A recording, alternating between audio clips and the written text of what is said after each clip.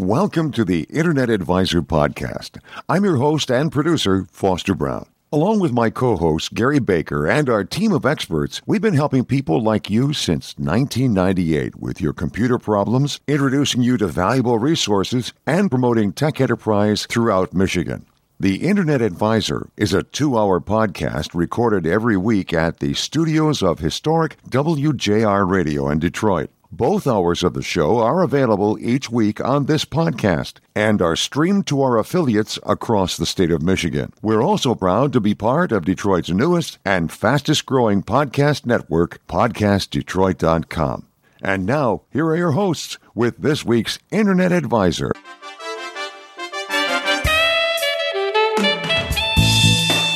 Welcome to the Internet Advisor, your place for answers to your computer questions since 1998, with your co-hosts Gary Baker and Foster Brown and their team of tech experts. The door is always open at internetadvisor.net on Facebook and through Twitter. But right now it's time to get you in touch with your helpful hosts on this week's edition of Internet Advisor. Welcome to the Internet Advisor. Hi, I'm Foster Brown, your co-host and producer of the program. And we've got a great one lined up for you today. We're going to be talking about man and woman's best friends and digital resources to help with your pets. Keep them healthy, keep them safe. We'll also be talking with the mayor of Wixom about a very interesting development in some real estate there and how it affects maybe the way that you and I will travel. All that coming up on the Internet Advisor. Welcome. It's the Internet Advisor, Foster Brown, Gary Baker, and Ed Rudell in studio, and even we have a mystery guest. We'll introduce him shortly as well. Part of the Rudell family. And Eddie, congratulations. Happy birthday. Happy birthday. It is my birthday. Yeah. It comes once a year. We all... That's right. We all have blue teeth on these days. Yes, the blue frosting. Blue frosting. Yeah. And all of our listeners can have some cake virtually. Right. Virtually. They can join us in that. We'll be posting pictures of Ed and his It has to be pastry. white cake. It has to be white cake. My wife, everyone in the family likes chocolate. I'm the white cake person. You're the vanilla cake guy. Yep. And I remembered that. That's Thank you, Gary. Thank you, Gary.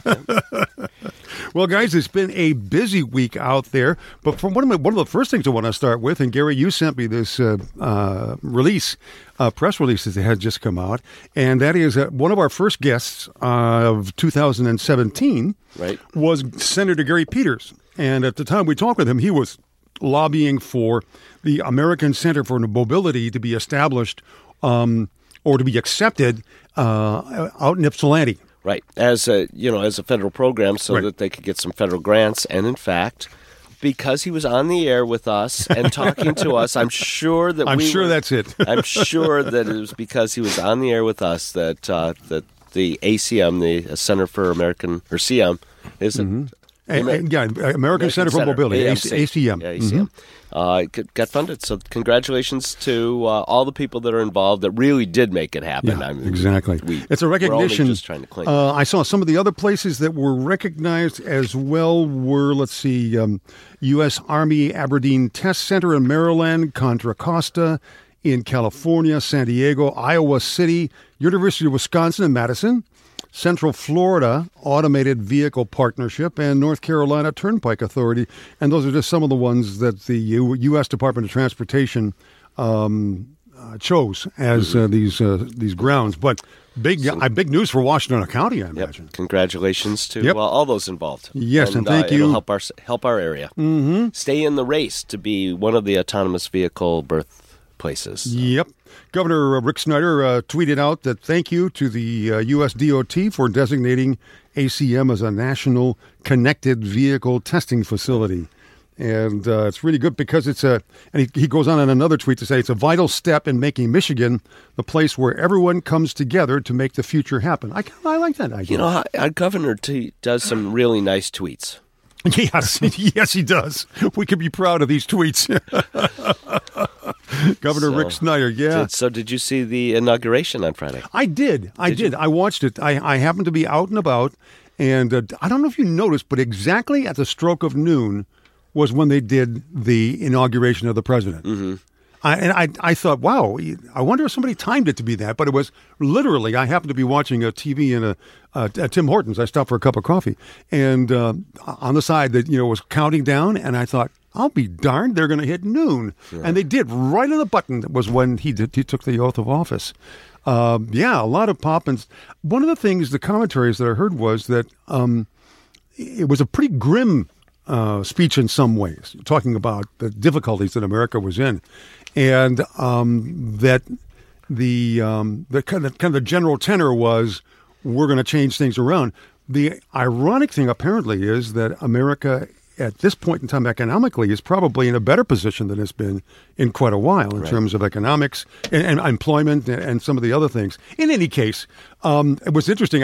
We happened to travel to, Jenny and I went up to Frankenmuth for a chicken dinner. It's a long way to drive for chicken, guys, especially in the fog. But my wife wants that pilgrimage once a Christmas or once a winter. And we were up there, and I was sitting and watching the president's parade down Pennsylvania Avenue. And he got out of his limo right smack dab in front of the hotel. And I was thinking... the Trump Hotel? The Trump Hotel there. And I thought, he's giving all of the Secret Service people there fits because they would rather he stayed safely, as any president, inside the vehicle. And there had been some upsets along the line. There was a limo that was torched down the way. That was a few streets away. Was a few streets away? Yeah, there were a number of protests. So, I mean, they're concerned that when you get out like that in public, that you are putting yourself at risk. But President Trump was out there shaking hands and waving to people who, a lot of his supporters, of course. It was amazing how many people at work were actually streaming that from the various sources. As compared to 4 years ago. That's interesting. I mean, so that many of them were just streaming them. And there were literally dozens of sites you could do that from. Yeah. I wondered how many people did that from different offices where it may have really slowed down other work. It was interesting that apparently it slowed things down enough on the mall that it was tough. One of the commentaries I was reading was it was tough to get a signal through, to get a continual stream, and also to make any calls became very, very difficult. They had terabytes of data that were being used there by Verizon and AT&T. So it was probably I would guess this may have been one of the more streamed events from Washington, D.C. Yep, and my guess is the next one will be even more so. Yeah, probably so. And as we move into the era of being able to do that. Well, we'll have a virtual reality experience probably in the next 4 years. Augmented reality. Yeah, a little you mean during the next 4 years? I may just immerse myself and stay. Hey, by the way, just a quick thing I saw, and we'll post a link to this as well. Amazon is going to train thousands of veterans for jobs in the tech industry. That was a neat little announcement that came out this week. And they've been doing that for a while, as a lot of other companies. But it's nice for people to admit that and then to make it a program. So good. Delighted to see that they're focusing on that. Hey, we're going to take a pause for just a moment. When we come back, we're going to be helping you to get some help for man's best friend. Welcome back. It's the Internet Advisor. Foster Brown, Gary Baker, Ed Rudell, and we should mention the person who's been, up to this point, a silent partner, and that's Talon Rudell. Talon, of course, Ed's son, here visiting from Grand Valley, right? Yep. And you're out there. What's your major out there? I have a double major in film and video and writing.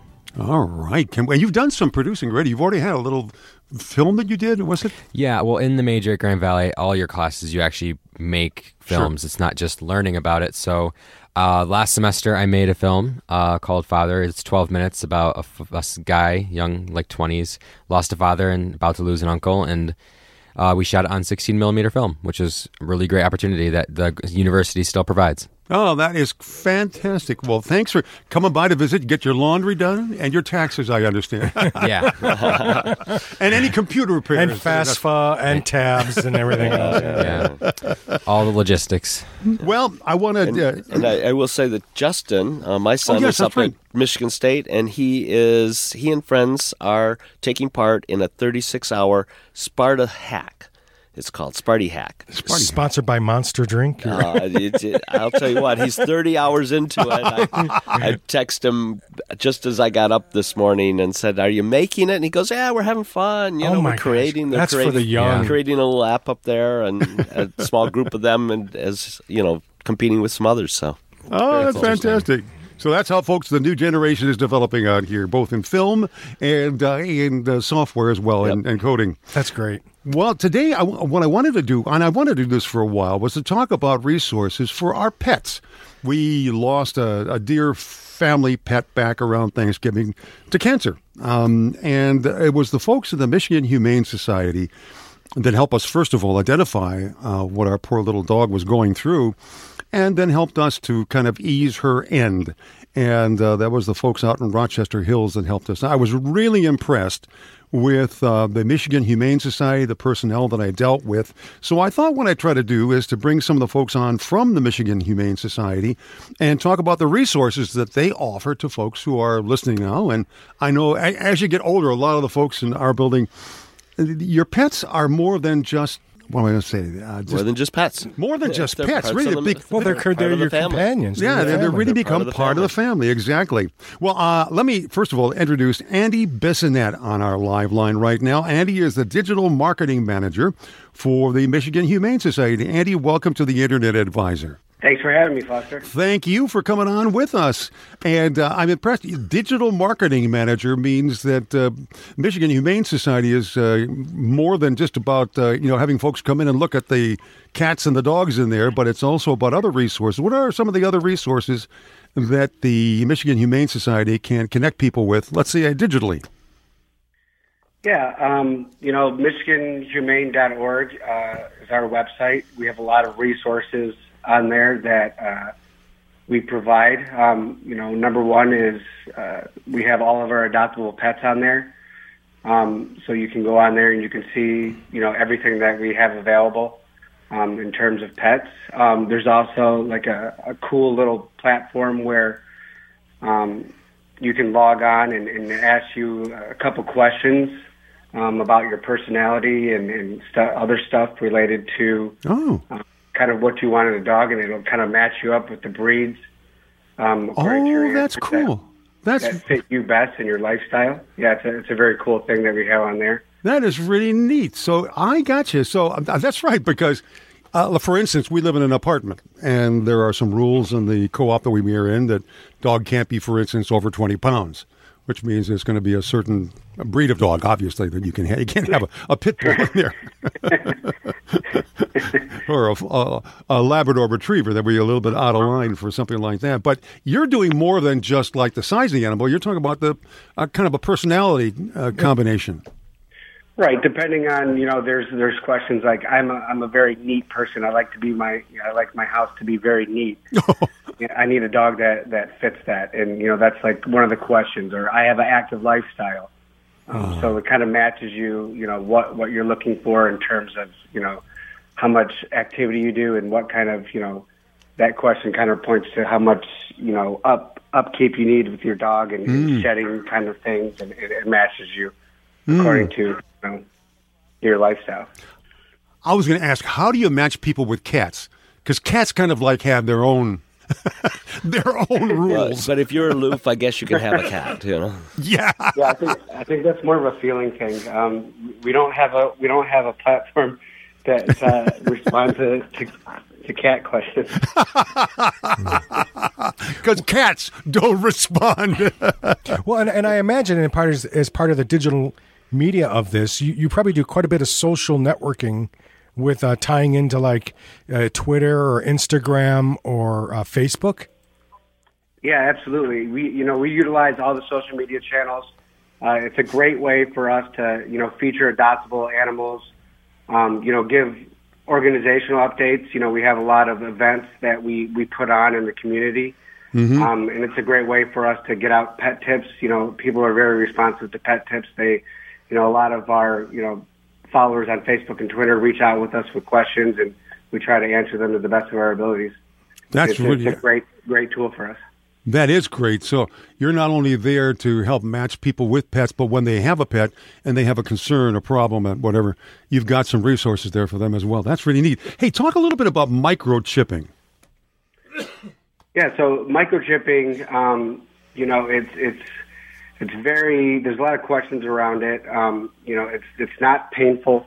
That's like a lot of owners' number one concern, and it's just this very little small thing. It's not GPS tracking because GPS tracking needs a power source. It's RFID, and you just put it in the collar area, and if your pet escapes or gets lost, you can find your animal. There's a lot of great stories about finding animals, and the service that we actually utilize is called Home Again.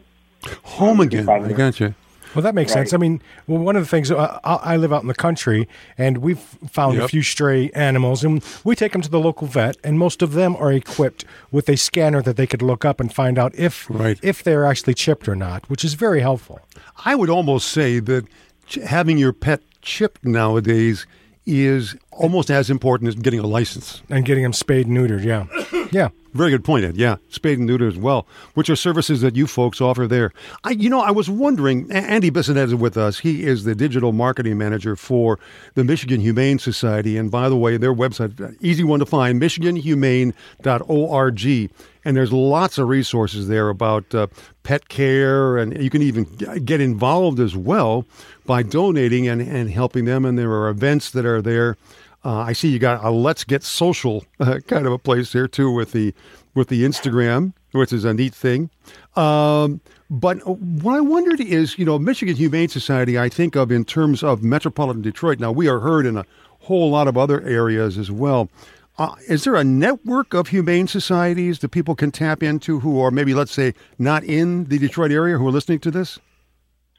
Well, actually, we're all throughout Michigan. We're the largest and longest serving animal welfare organization in Michigan.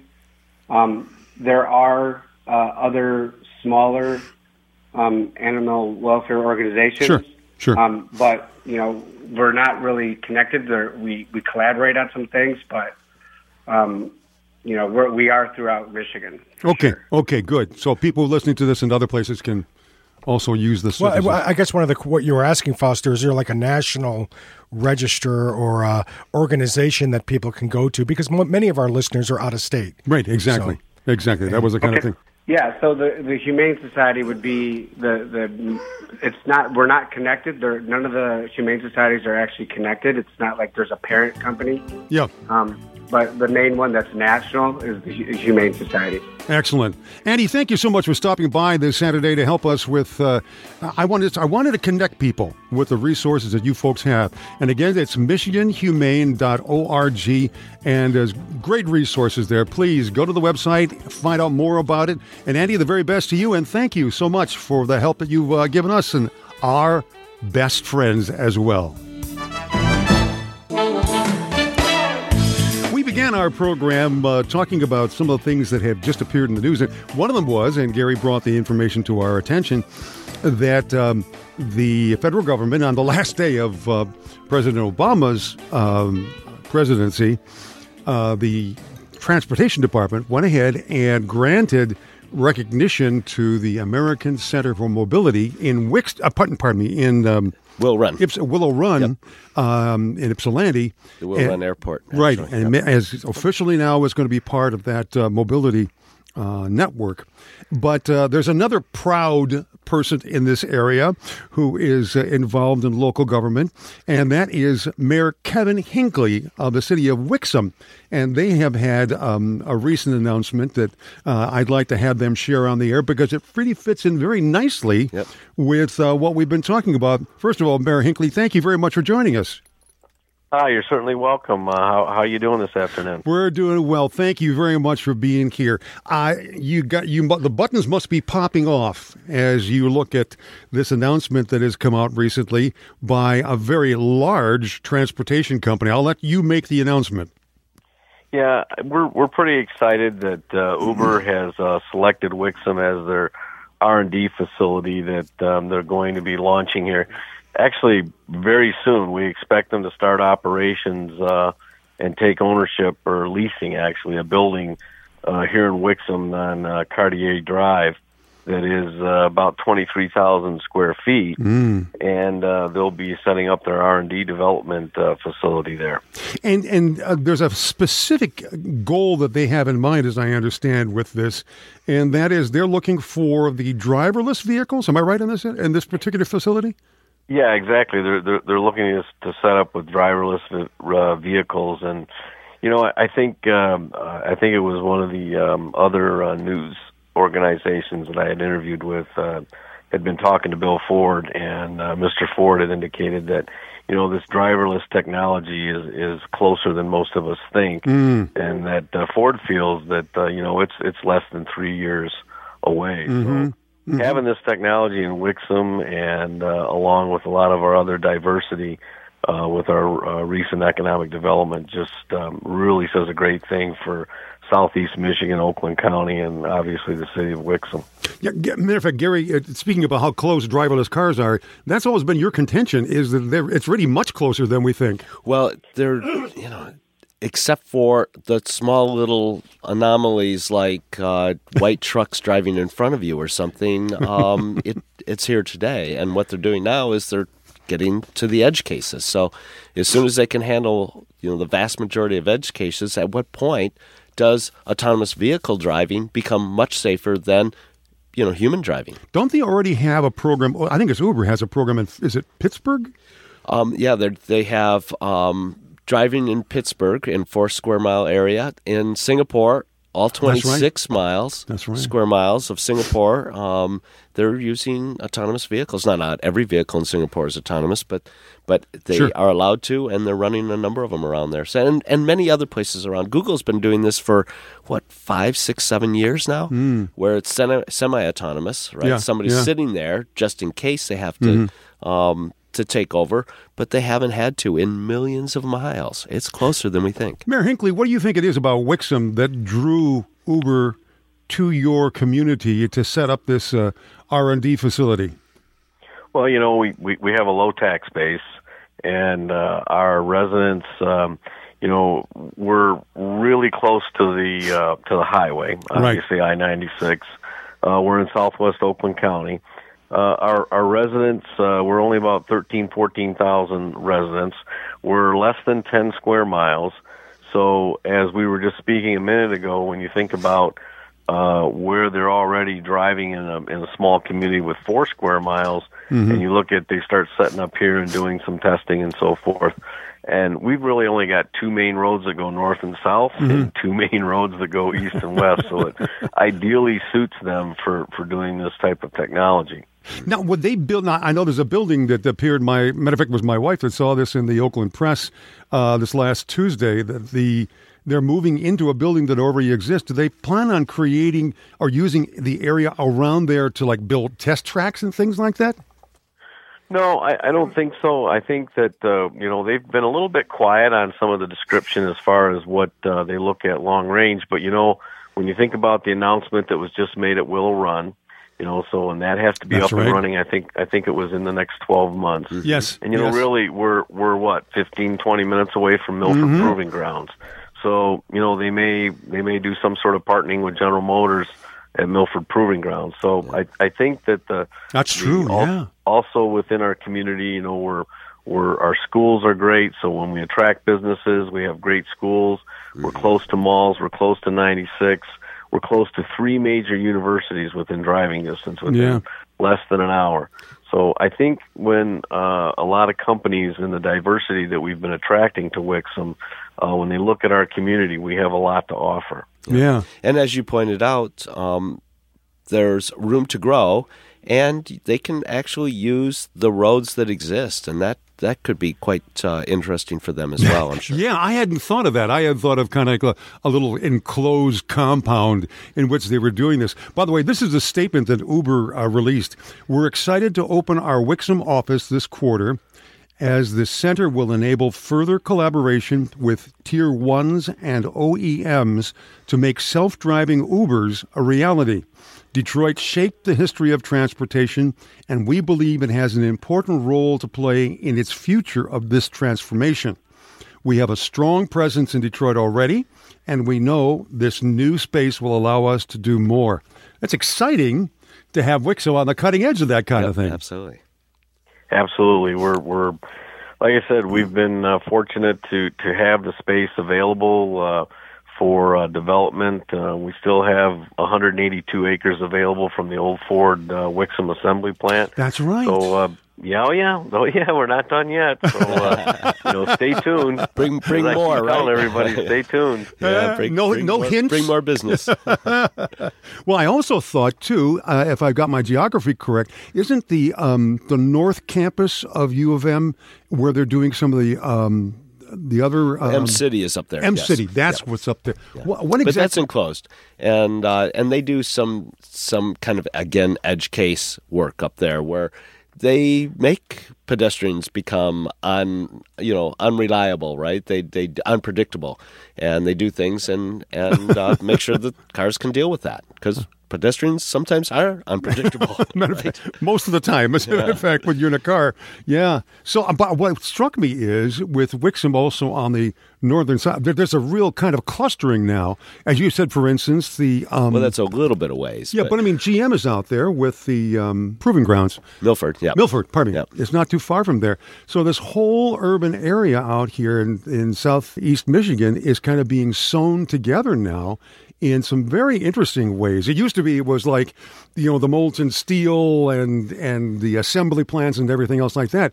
It's a much different kind of a flavor right now, and that is one, I think in some ways, Mayor Hinckley, that allows a company to step in to something without a whole lot of previous construction. Again, we do have some spec buildings. I wish I had about 5 100,000 square foot spec buildings where companies could step in, but the location there on Cartier Drive allows them to not have to do a lot of build out. It's ready to go, and they're putting in a 3-phase program. And the initial phase will be about just shy of $1 million investment, and that'll all take place when they start operations in March of this year. Yeah, and certainly they couldn't do that if they had to build from scratch, right? So Absolutely. It's wonderful that you have that's the true. opportunity and some of the resources already built out. So all they have to do is some finish. So when did this all start, by the way, Mayor Hinckley? Well, I think they had been secretively, so to speak, looking at us for pretty much about the last 6 to 8 months, and we were keeping it under the radar because obviously we didn't want to lose the opportunity. Sure. And so we just simply let them let us know when they'd made their final decision to come our way, and we couldn't be more excited because, again, it just adds to the diversity of what we've been attracting to this small community in southwest Oakland County. Well, our congratulations to you, Mayor Kevin Hinckley, and to the city of Wixom on this really neat kind of expansion with Uber coming in and putting in there, or they're going to be stepping into an existing building there, and it is going to be their Center for Research and Technology, especially with their driverless vehicles. Who knows what could be out there in the city of Wixom on the streets? Well, as I've said, stay tuned. We're not done yet. Yeah. We will stay tuned. Thank you so much for being with us, and the very best to you and to the city of Wixom. Thank you, Foster. You do have a great weekend. All right. We're going to take a quick break, and when we come back, it's Mr. Mike Brennan and MI Tech News, the headlines, everything that's fit to print, and all the other information in between. That's coming up here on the Internet Advisor. Welcome back. It's the Internet Advisor, and of course, at this time in our program, we turn the microphone over to Mr. Mike Brennan, who's on our live line right now. He is the editor of MI Tech News, and we have a little sampler of some of the headlines that are there. But, Mike, welcome back to the Internet Advisor. Well, it's hard to be indoors today, but I am just for you, Foster. I know, it's incredible out there. I just kind of figured that everything will be in bloom within about a week. Well, and then freeze, right? Yeah, exactly. After 3 days of fog and now 50 degrees temperature and now the sun poking out, yeah, it's a good day. And then it'll be raining frogs or something. It's crazy. So, end of days or something. I don't know what's going on. Good point. Yeah, that's true. Hang on to your ark. Well, Mike, Gary's got one in his backyard. Don't you have one of those, Gary? Yeah, well, we're building it out. You can come over and help. Okay, deal. let's see. Let's talk about some headlines 2 by 2. A sample of some of the headlines that are available through MI Tech News. And by the way, folks, the way that you can get hold of this great source of information about news and technology and entrepreneurship in the state of Michigan, and also nationally as well, is by simply going to mitechnews.com, mitechnews.com, and putting in your email address, and you will be signed up. And then every Friday, you'll get a written version of this. But then also on Wednesdays, you will also get a version that concludes not just the written headlines, but also links to a lot of audio resources and, coming up very soon, video resources as well. So let's step into some of the headlines here. I see that the Michigan Treasury Online is doing very well in helping people with their filing business taxes and paperwork. Well, actually, they've been tweaking their website for the last year and a half. They've got it down to the point now where before you had to have different logins, different passwords, and it was crazy. So now it's down to, for a certain thing, not everything, but they're getting there. But right now, you just log in once, you use your password once, and it gets you in. You can file your business taxes. I can do it. You can file your paperwork or look up paperwork. They've really worked hard to streamline it. They did a lot of focus grouping of it to find out what business community wanted. And right now, about 100,000 businesses are using that site online. And they're optimistic they can double that number here, sometime this year. Yeah, making it simpler, simplifying it, I think, is the key. I've dealt with some of the other departments of the state online, and while I know that we've won prizes. That's right. For the best website, state website in the country. So we've done that a number of times in a row. When Terry Takai was here. That's what I was going to say, when Terry was here. But, still, sometimes it seems unnecessarily complicated. And because it is unnecessarily complicated, I can see people kind of saying, well, maybe I'll use something else. Well, you're talking taxes. B is you have to that's true. Line at the Secretary of State's office. So think about that, right? Yeah. I really have loved what they have done with the Secretary of State. That has been marvelous. So what you can do online and even in the office there. It's coming along, and we can thank the governor, right? He's a nerd. And admits it, and one tough nerd, and he certainly has driven us to be much more responsive to our citizenry around. And when you think about it, around the state, because not everybody can get to Lansing, not everybody can get to the center, absolutely, sure, right? Of course. Even to Detroit, where we have satellite offices sometimes. There are people that this is a much better way to serve our population. Much better way, yeah. And you had as you all know, they had the legacy computer issue. I mean, they were really old computers, and they just hadn't been updating, hadn't been spending the money on doing all that stuff. And over the last, I don't know, Gary, 5 or 6 years, I guess they've been spending $50 million a year or so. Doing all those upgrades, and so this is the result of that. Yeah, and they're not done yet. It was amazing how behind they were, and that's a problem with our cities too. Oh yes, our cities are amazingly behind. Some of them are, in Oakland County, they've kept up a little bit better than some others. Certainly, a couple of cities in Washtenaw County and around the state, a couple cities, but there's so many of them that are behind. And the state's trying to help a little bit with that, but the state is behind too and trying to update all of their old equipment. Michael, continuing on this digital theme, I see that one of your headlines in there is that the Small Business SBAM. Yep. Association of Michigan. There we go, Small Business Association. But Gary knows that very well because he was a chairman at one point. Former chairman, I think Mike knows that. So, but they did a survey and they found out that, and I found this is fascinating, Facebook is the favorite social media platform for gaining new small business customers. Yeah, which kind of surprised me, to tell you the truth. 75% of those folks surveyed said that Facebook was the way they did it. LinkedIn was 31%, and Twitter, like our new president uses, 26%. So, but Facebook's got a lot more sophisticated. I must admit, I buy Facebook ads from time to time when I have something that I really want to promote, and people are comfortable with it, and I guess that's the most important thing. And the return sounds like it's good as well. Right. Yeah, fairly good. It's always tough on the ROI part. I mean, Advertising is tricky to begin with, and you can weigh it so many different ways. I mean, if you, for instance, direct mail, if they get a 4% return rate, they're ecstatic. But advertising, it really depends how you do it, what the message is, where you do it. There's a lot of variables. But for small business, Facebook seems to be where they're most comfortable and think they get the best results. One of the last headlines I wanted to touch on was one, because I enjoy dealing with him. That's Dan Lorman. Pardon me, I'm all choked with emotion here. You have it on cybersecurity expert Dan Lorman is going to be discussing the Trump administration's cybersecurity priorities, which I think up to this point are kind of a mystery. Well, and even to me, because he wouldn't tell me what they are. He wanted to save that for Monday, but he's going to be putting out a blog tomorrow, so I'll get a better idea of what he thinks they are. He wanted to see, once he got sworn in, what he did in the first couple of days, then he'd get a feel for where we're going. I know President Trump was at the CIA today trying to mend a few fences there, so it'll be interesting to see what Dan comes up with, and you can hear it live.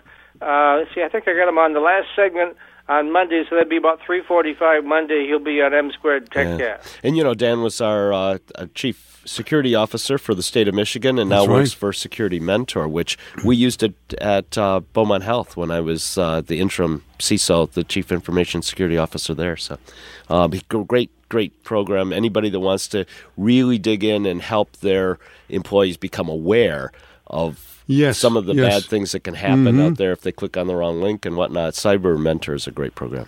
Well, Dan and Dan is the brains behind that. He's also good. He's a delightful person to listen to talk about cybersecurity. And as Mike is saying, he will be on the live broadcast of M Squared TechCast. And if you go to podcastdetroit.com, you will find that you'll see that information up there. It starts at 3 o'clock and goes at 4 o'clock.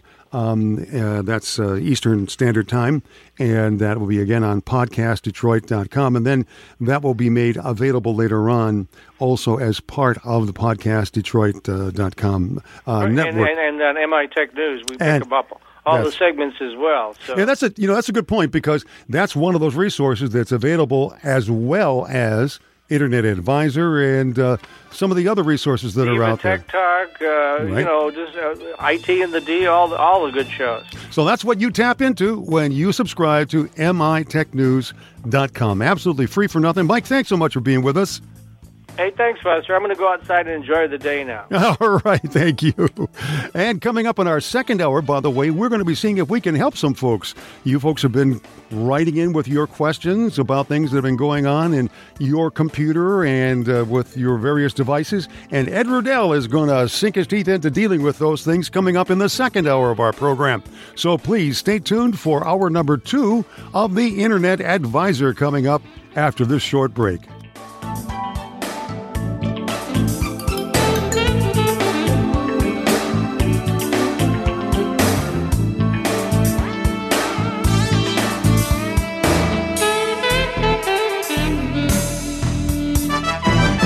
You're listening to a podcast of the Internet Advisor Show. To see the show notes for this program, visit our homepage, theinternetadvisor.net.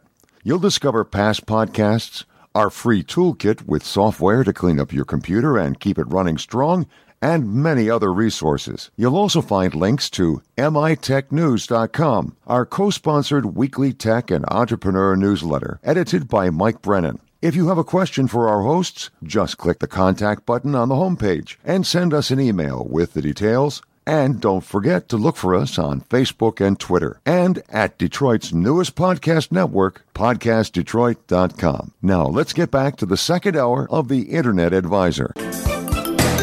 Welcome to hour number 2 of the Internet Advisor. I'm Foster Brown, the co-host and producer of the program, and this is the part where we open our lines up when we are live on WJR or when we go to the email bag and answer some questions that people have.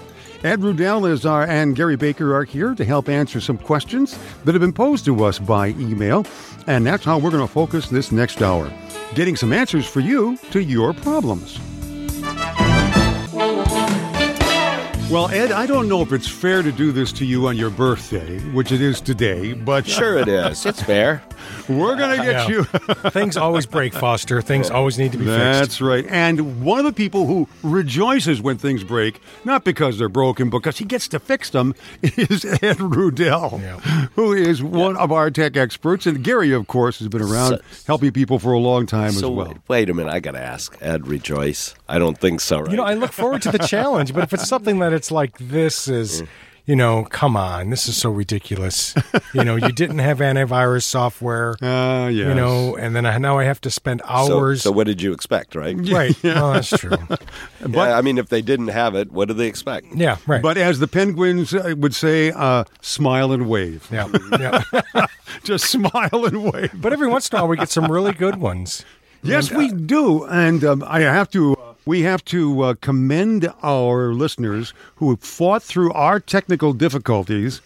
And I want to thank my granddaughter, Logan Standifer, who helped Ed with this. But the two of you got our contact form working on our homepage. Yes, and we were struggling trying to figure out what was going on. And then when Logan and I put our heads together, we actually discovered that a subscription to an add-on to our WordPress was actually expired, or the password changed, or we needed to renew a description. So then her and I went on a quest to try to find a replacement add-on that would allow our contact forms to work, and she pretty much got it working at that point once we identified what the real problem was, and it seems to work well. Yeah, as a matter of fact, we've had and a lot of it we got done through watching YouTube videos of all things, where people provide step-by-step instructions on how add-ons. How do I get WordPress working, and how do I make my contact page working? How do you get your Visa payment system working through a WordPress website? All that stuff like that. Not that we have a Visa, or a MasterCard on our website, but there's just so many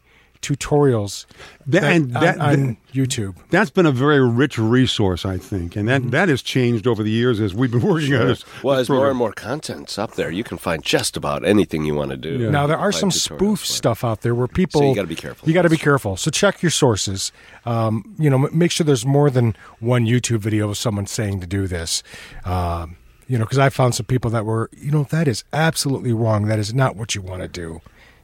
How do you save yourself from that? And you don't really know if that's done intentionally or not. It doesn't seem so, right? They just didn't know better. They didn't know better. And they were trying to help. They just didn't help in the right way. Right. So how do you sift through that? But there's some YouTube videos out there that were basically instructing people on how to drill a hole in your iPhone 7 to get an audio jack. And people were, if they measured, and it was very professionally done, and it looked like that it was legit, because that was done on April Fool's Day. What?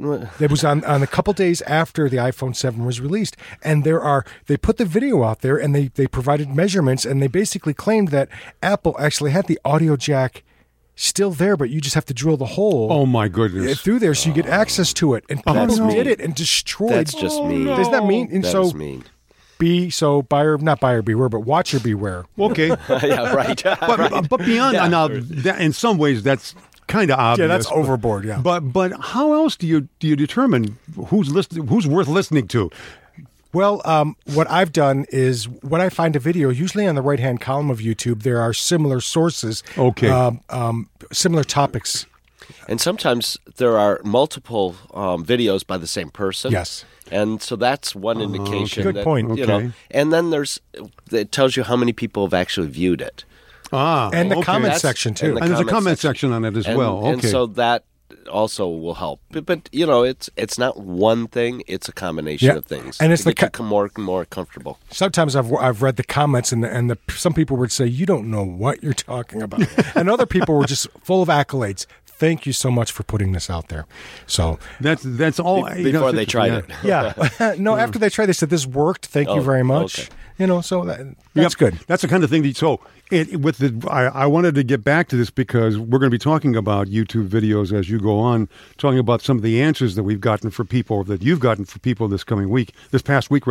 But it's important, folks, that it's kind of like the question that's come up, how do we know what news sources are valuable? You've just got to look around, and part of it is just, check the sources out. As you said, Gary, what are the reviews on it? How many people have done that and have said it worked for me?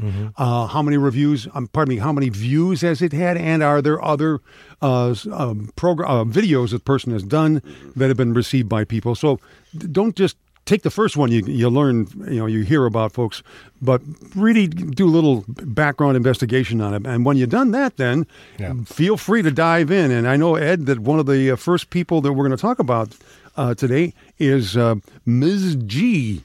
She sent you an email that was about her PC DVD drive. Message body, it says here.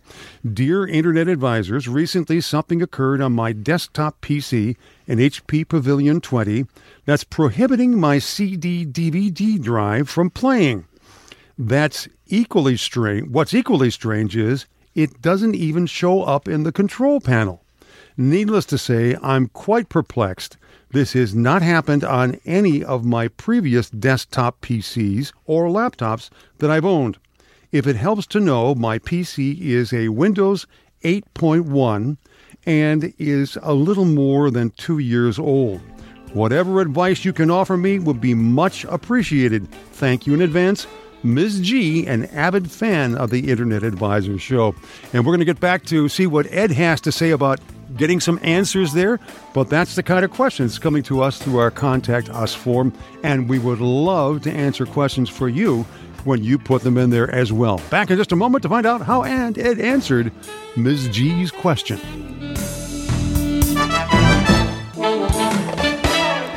Gary, this weekend, or last week I should say, Mike Brennan invited me to be one of these guests on his M-Squared TechCast, and Matt Roush asked me to kind of retell the story of the Internet Advisor.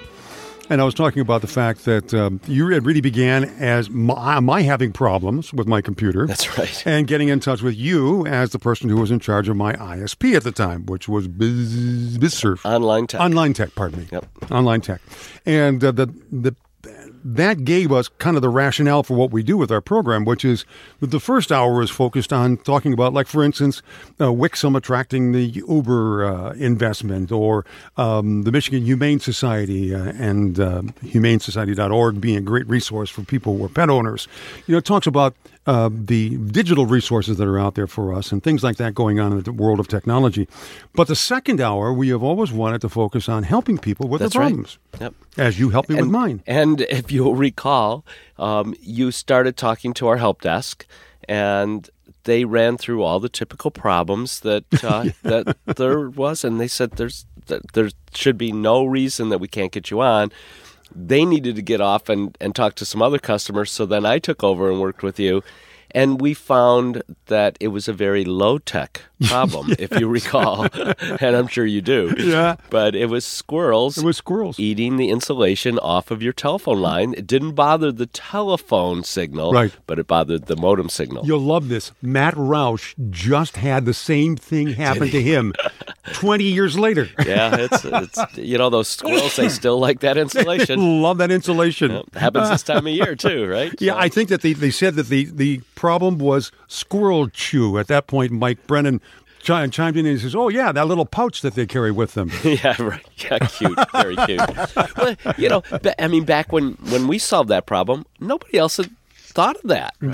Nope. Now it happens, right? It happens enough times that unfortunately, and there's lore out there, but this was very early days of the internet. It's still happening. Anyway, we have our first question that was presented to us on the email, and I won't go through the whole thing again, but basically, Miss G wrote to you, Ed, and we passed the information on to you, that her PC she has is running Windows 8.1, 2-year-old machine, and suddenly the DVD drive, the CD DVD drive, just disappeared. Couldn't find it. And this is a problem that's been going back since Windows XP, where the drive letter disappears. It's no longer located in my computer. The unit no longer plays music or video. And the fix has usually always been the same, and it requires you to go into the Windows registry using regedit and modify and delete a key or two. Wow, that's pretty hairy for most people, isn't it? We used to tell people, don't do this. Well, if your drive disappeared, I just lean over and look at the side of your computer. That's true. The drive is actually still there. The drawer opens and closes, but Windows, the software operating system, no longer sees it. Oh, okay. And I searched the Microsoft Mr. Fix-It articles and all their utilities, and Microsoft, I could not locate a Mr. Fix-It, even though this problem has been out there for a while. Should have something, yeah. You would think. But I did find two YouTube videos that described the two different fixes that will correct this, and they go step by step into the process. They speak very good English. So one of them's British, and the other one is American. So sometimes you have a difficult time. Yes. And sometimes it's like in Russia. Oh, my goodness. So sometimes you watch YouTube videos, and they actually type the information because they know their accent may not be that understandable. But when they type the messages on the screen, everything's there right there for you. But these two YouTube videos are very good. You have to go into the Windows registry under the current control set and remove a key. And when you reboot your computer, Windows will rediscover the DVD drives, and everything should be fine. Okay, but you do have to make that change. It's not just a matter of rebooting. But usually watching someone do it in the video, and they explain step by step, it shouldn't be that intimidating. Okay. And then what happens after that is that it will come back to you, right? Yeah, after you reboot your computer. And it's just I call it a glitch in the network or a glitch in the matrix. It happens. I don't know what causes it. I'm not sure what causes it. But you know how to fix it. I know how to fix it, and I've run across a dozen computers that have had this problem, including my own personal one. And when I was running not only Windows XP, but when I was running Windows 7, the same thing happened. That's how we end up learning how to solve these problems, is most of them have happened to us, right? Yeah, exactly.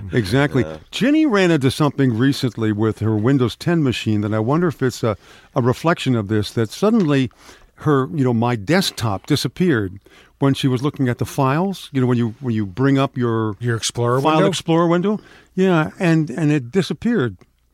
I don't know why. She couldn't find it because I had deliberately have her put some files on her desktop. Oh, so the actual desktop shortcut in the Explorer window was gone. And the icon is gone. And usually if you just expand your favorites or your My Computer, it will show up underneath the links. Yeah, I know what you're talking about. Mm-hmm. Yeah, my wife didn't come over to your house because that's usually what happens to her, right? She goes, "It's gone. I can't find it." Exactly. I heard her muttering to herself, and then the muttering got louder. Yeah, I know. Like, where did it go, right?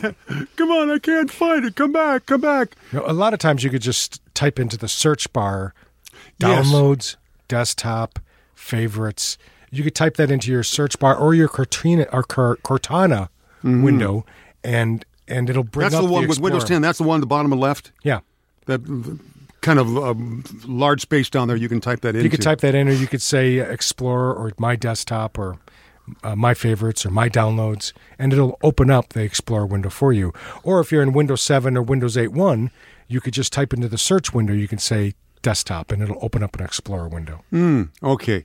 So, but with Windows 10 going into that search bar box. And where the Cortana is, you can either type it or you can right mouse click on the start menu and select search as well and type it.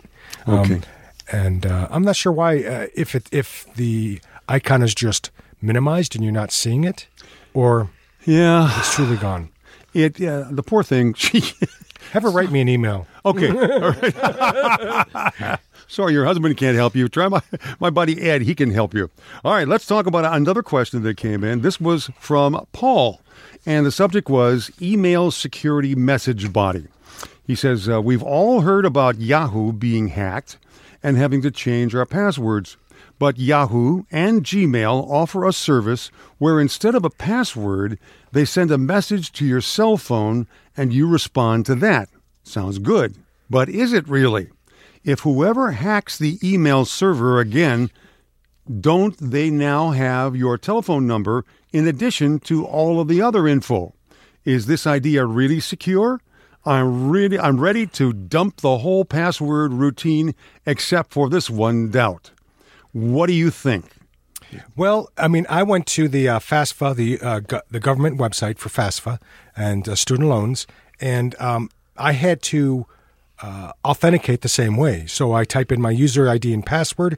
They said it's been over 12 months. So the federal government now is enforcing resetting your password at least every 6 to 12 months. And they had to send a text message to my cell phone.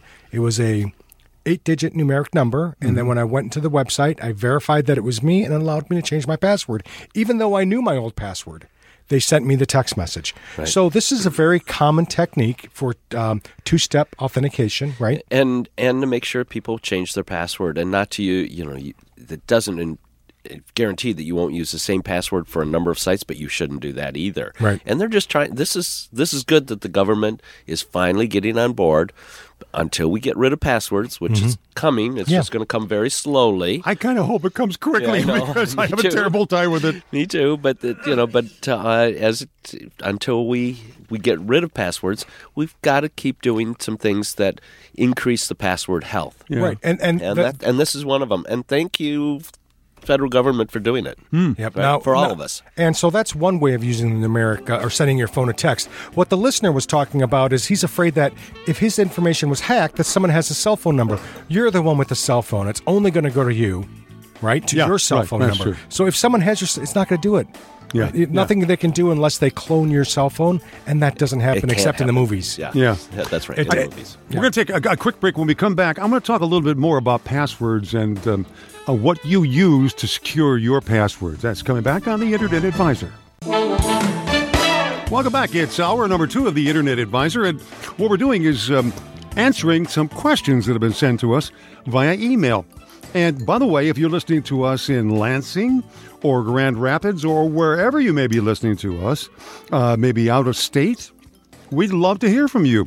And please don't hesitate to use that form. If you go to internetadvisor.net, on the top, on the menu bar there, you'll see a Contact Us form. Just click on that. And then also, I have to say that on our when we publish our website, our blog post, which I'll be doing on Monday morning, you will find that there are plenty of places on there that you can use to contact us as well with your questions.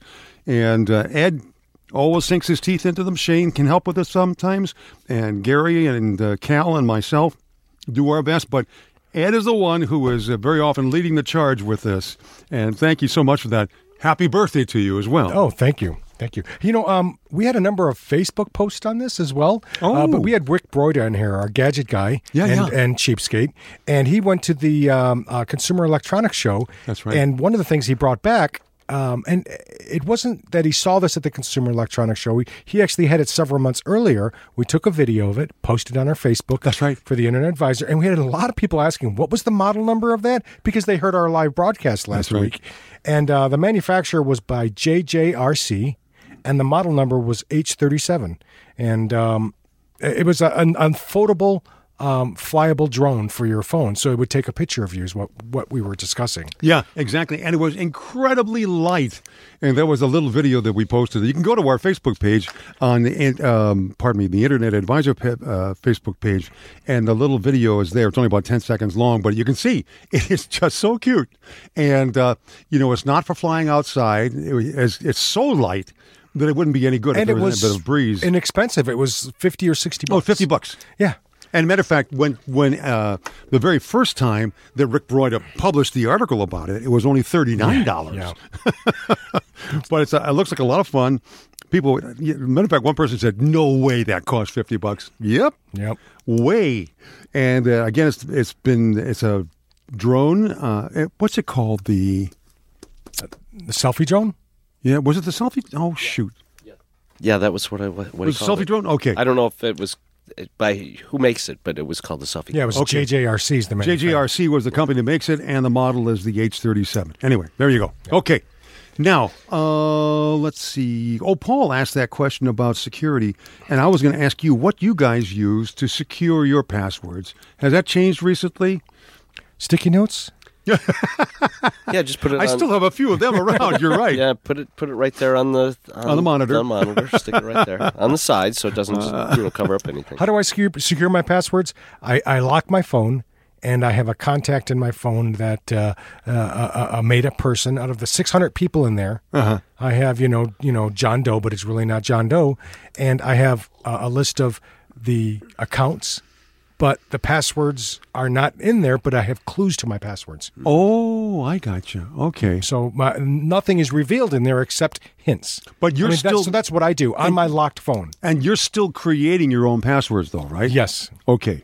How do you generate there's passwords? password vaults, so you could use password 1, you could use a number of the vaults, and there've only been a few of them that have been hacked. And we haven't heard much about what happens when they were hacked, that other people had really... So I'm not sure how much information was really gotten by whoever did hack into them. But so most of those are pretty good. I pick a couple that were... highly rated, and those are what I would do. I use LastPass. Yeah, I'd do something slightly different than that, but I'm not going to talk about it on the air. No. I mean, because it's ridiculous the number of. Yeah. I must have 60. Easily. Yeah. It's just ridiculous. Yeah, the number of passwords. And you don't want to use the same password. Oh, no. Well, that's exactly if they break into one site and they get your password, they're going to try a whole bunch of other sites to see if they, you have an account there. And if you do, and they've got your password and username. That's why I was surprised, Ed, or not surprised, but interested. I shouldn't have been surprised that you generate your own passwords. Yeah. Yeah, I trust the software to do that. Oh, and I probably should too, but... Well, it just happens to be the way it is. I figure you can get 8. You can tell it the number of characters. You can tell it if you want it to be pronounceable, etc. Well, it varies so much. I mean, some sites actually will not allow me to create a password greater than 8 characters, which is ridiculous. That's crazy. And some of them I can do 16 characters, so that's fine too. I mean... And I can do a lot more than that. But yeah, you can get crazy and do 24 if you want. Well, and I use a passphrase a lot of the time now. So just the first letter of every word in that phrase. Oh, I gotcha. So it's real easy for me to remember it, first of all, and real easy for me to, just as I go ahead and type it in, I just say the phrase or sing the phrase, whatever it is. and it usually has something to do with the site. So if you hear Gary humming... I'm catch the tune and you can crack the site. Yeah, there you go. Okay, here's another question that came in, Ed. This one is from... Jean. Jean. Thank you very much, Jean, for sending your question in. She said, I've been receiving calls stating that my computer is sending out signals that it has a virus. They offer to remove it for free. I deny them any attempt to help. Today, smart woman. Yeah. Today, I got a call, and I told them I had reported them to Microsoft and all over the internet. They said they would pull the plug on my computer, and at that moment, my computer shut off, as well as the electric in my home for the briefest second. So it just, went down for a second. Clock flashing, microwave clock is off. I called DTE then, and they showed no outage for me. And I think my smart meter has been hacked. DTE says that can't happen. So I still have a big concern, and I don't know what to do. I used Kaspersky Total Security and did a full scan, which found nothing. Did a quick Defender scan, and nothing. What do you think, Uncle Ed? Wow, what did I say? I said basically that good thing that she did say no to those people and denied him access. Absolutely. Smart I'm woman. Really thinking it's a coincidence. Yeah. It has to be. People always look for causality. Yeah, they do. Right?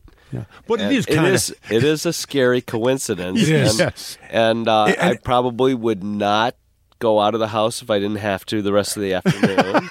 And I probably, and not only because there might be another coincidence, and I would not gamble at all for the rest of the day. And I think I also told her that if they call again and the same thing happens, document it, write the time down, and call the police. I mean, if someone has the ability remotely over the telephone that say, abracadabra, I'm shutting off your electricity because your thing's hacked. That doesn't happen. That doesn't happen. No, I'm sorry. No. And if it did, smart meter doesn't have access to the internet, right. So it's not. They can't do.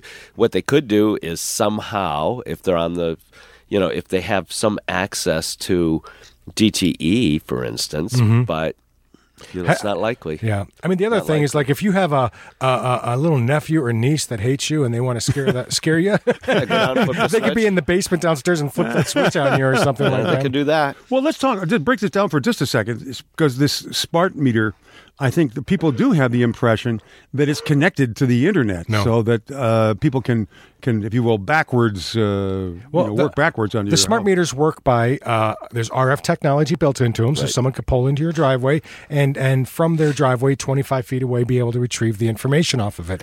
And I believe, Gary, doesn't some of the signals just basically travel over the electrical lines for DTE, and that's how they get into it? It does for some utilities. I don't know if DTE uses that. Right, and we can't say that for sure because, But there are some utilities around the country that do that. Right. This is probably the most aggressive that I've heard anybody get in terms of, the phone calls. It's usually... It really sounds like a movie, Yeah, it almost does, doesn't it? Yeah. Only in Hollywood. Yeah. Doesn't happen in real life. Not unless you got a nephew in the basement, right? Yeah, I was doing that. And, so, Gene, I just thought of a great, this prompted me to think of a great April Fool's Day joke. Oh, dear. Oh, no. No. Well, here's another one that we got, and it was about the person actually received a USB drive, right? And they wanted to... I ordered a thumb drive from my organization with a few lessons on it. And I thought that it would be nice to listen to these lessons on my tablet or cell phone, Android phone. My wife found a pigtail adapter called an OTG on-the-go cable that plugs into the bottom of the tablet or Android phone so they could plug the USB drive into it. Okay. And I just purchased one of these for my son. It was really strange, just a week before this. And it allows you to then plug a flash drive into the bottom of your tablet, Android tablet, or Android phone, and I could stream movies on it. I can listen to audio. It works really good. So he basically said that it only worked once. And then why would that happen? All right, and we will get back to the why of that in just a moment as Ed tackles that's an interesting kind of a question to see what is it that made that little dongle stop working after one use. Back with some answers for our listener in just a moment here on the Internet Advisor. Let me acknowledge the folks behind the glass. Mike Parsons, thank you so much, is our engineer and producer here. And Logan Stanifer, thank you so much for answering the phones for us and producing the program as well. All right. Well, we in the second hour have been answering people's questions. And Ed, let's just quickly recap a question that came in from one of our listeners, Anthony, about this tab that he had, a thumb drive, that he had tried to plug into, let's see. Well, it was a tablet, and he had a tablet, that's right. And he received a USB thumb drive, right? And then he purchased what's known as an on-the-go cable, which allows you to take a standard USB and plug it into a micro USB on the bottom, like the charging port, right? And it basically tricks the unit into thinking that you've connected another hard drive to it, and then so he was playing the audio files that were on here, and he said it worked once, and then it stopped working. So my question to him basically was, take the thumb drive, not the question, my point that I made to him is take that thumb drive and plug it into your Mac or your PC at home and see if you can access the files. What I suspect happened is that he paused or stopped the audio when he was done listening to it and unplugged the cable. And maybe he didn't close the application. So think of the problems of corrupting an audio file because you just unplugged it from the computer when it was playing. Right. Mm-hmm. Yeah. Right? Okay. So, and I said it's possible that the Android operating system, while it was reading it, you unplugged it. The file system became corrupted on the USB flash drive, and see if you can actually plug it into these computers and see if it can read it. He tried that and he says, "You're right. It doesn't. I can't read it anymore. It says there's nothing on here. Would you like to format this flash drive?" Okay. And so he ordered another USB flash drive from them to listen to the audio. And next time he's going to actually close the application. Make a copy of it. Very good, Gary. Thank you. I forgot about that. Make a copy of the files, drag them to his computer. Yeah. That's a good point. I didn't suggest that. Yeah. But because I was thinking, what could cause this? And it goes down to basic just troubleshooting. Try plugging it into something else. If your monitor's not working on your Good point. On your computer, desktop computer, try plugging another monitor in there and see if it works. That's what we used to suggest in the old days. Back in the old days, it was the 20-pound monitor as large as a TV. But nowadays, most people have laptops. So same thing. All right. Very good. All right. And we also had, our old friend Ben Carpenter called up with a question. Or sent us a question. He says, I have a computer here that does not, I don't run it every day, and it's shut off when it's not being used. Sometimes when it's brought back to life, I get a message that Malwarebytes and AVG are not up to date. After updating them, which run should I run first, or is it okay to run them both at the same time? Wow. I'll have to recreate this because I don't remember answering this, but I believe, so of course the databases are going to be out of date because the computer shuts itself down. Yeah. Right. So a lot of these databases update multiple times a day. Mm-hmm. So that's true, yes. So if it's been several days since it's powered up, of course the databases are going to be out of date and they're going to want to update as soon as your computer comes back. That's right. And does it matter which order? He just shouldn't run them both at the same time. He could probably run them both at the same time. It's really based on performance. If you're noticing a performance hit, or if you think, or you're getting error messages. I was just going to say, they're both scanning files. Yeah.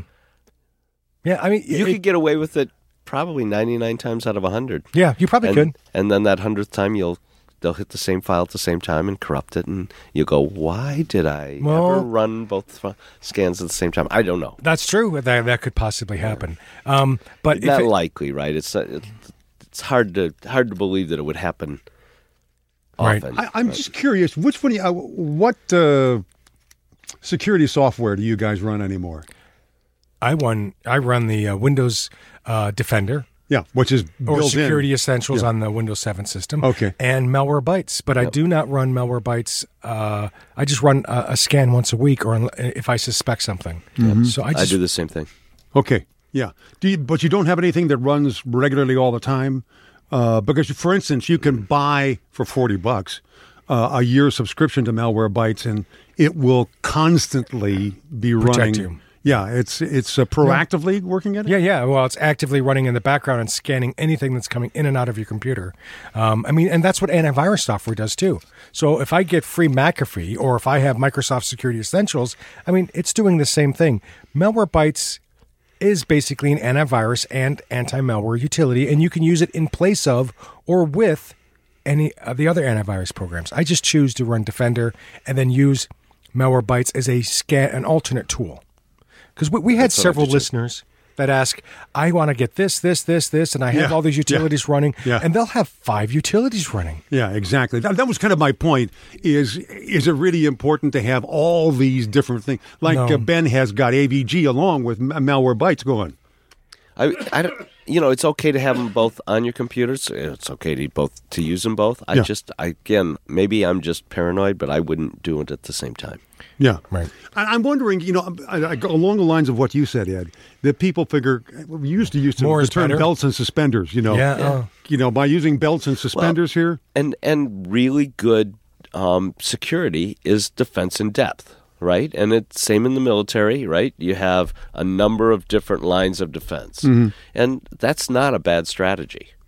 If your first one's really good, you don't need much more than the second or the third one, but you don't need them all, maybe. Well, and the other thing is we don't talk about firewalls anymore. Right, exactly. Because Windows has an integrated firewall that monitors incoming and outgoing anymore. Yeah. So that's almost a non-issue anymore. So that's always running in the background. We don't need zone alarm. Well, that's true. How many times do we recommend zone alarm? If we go back to your toolbox, before there was something better. Yeah, now there's something better.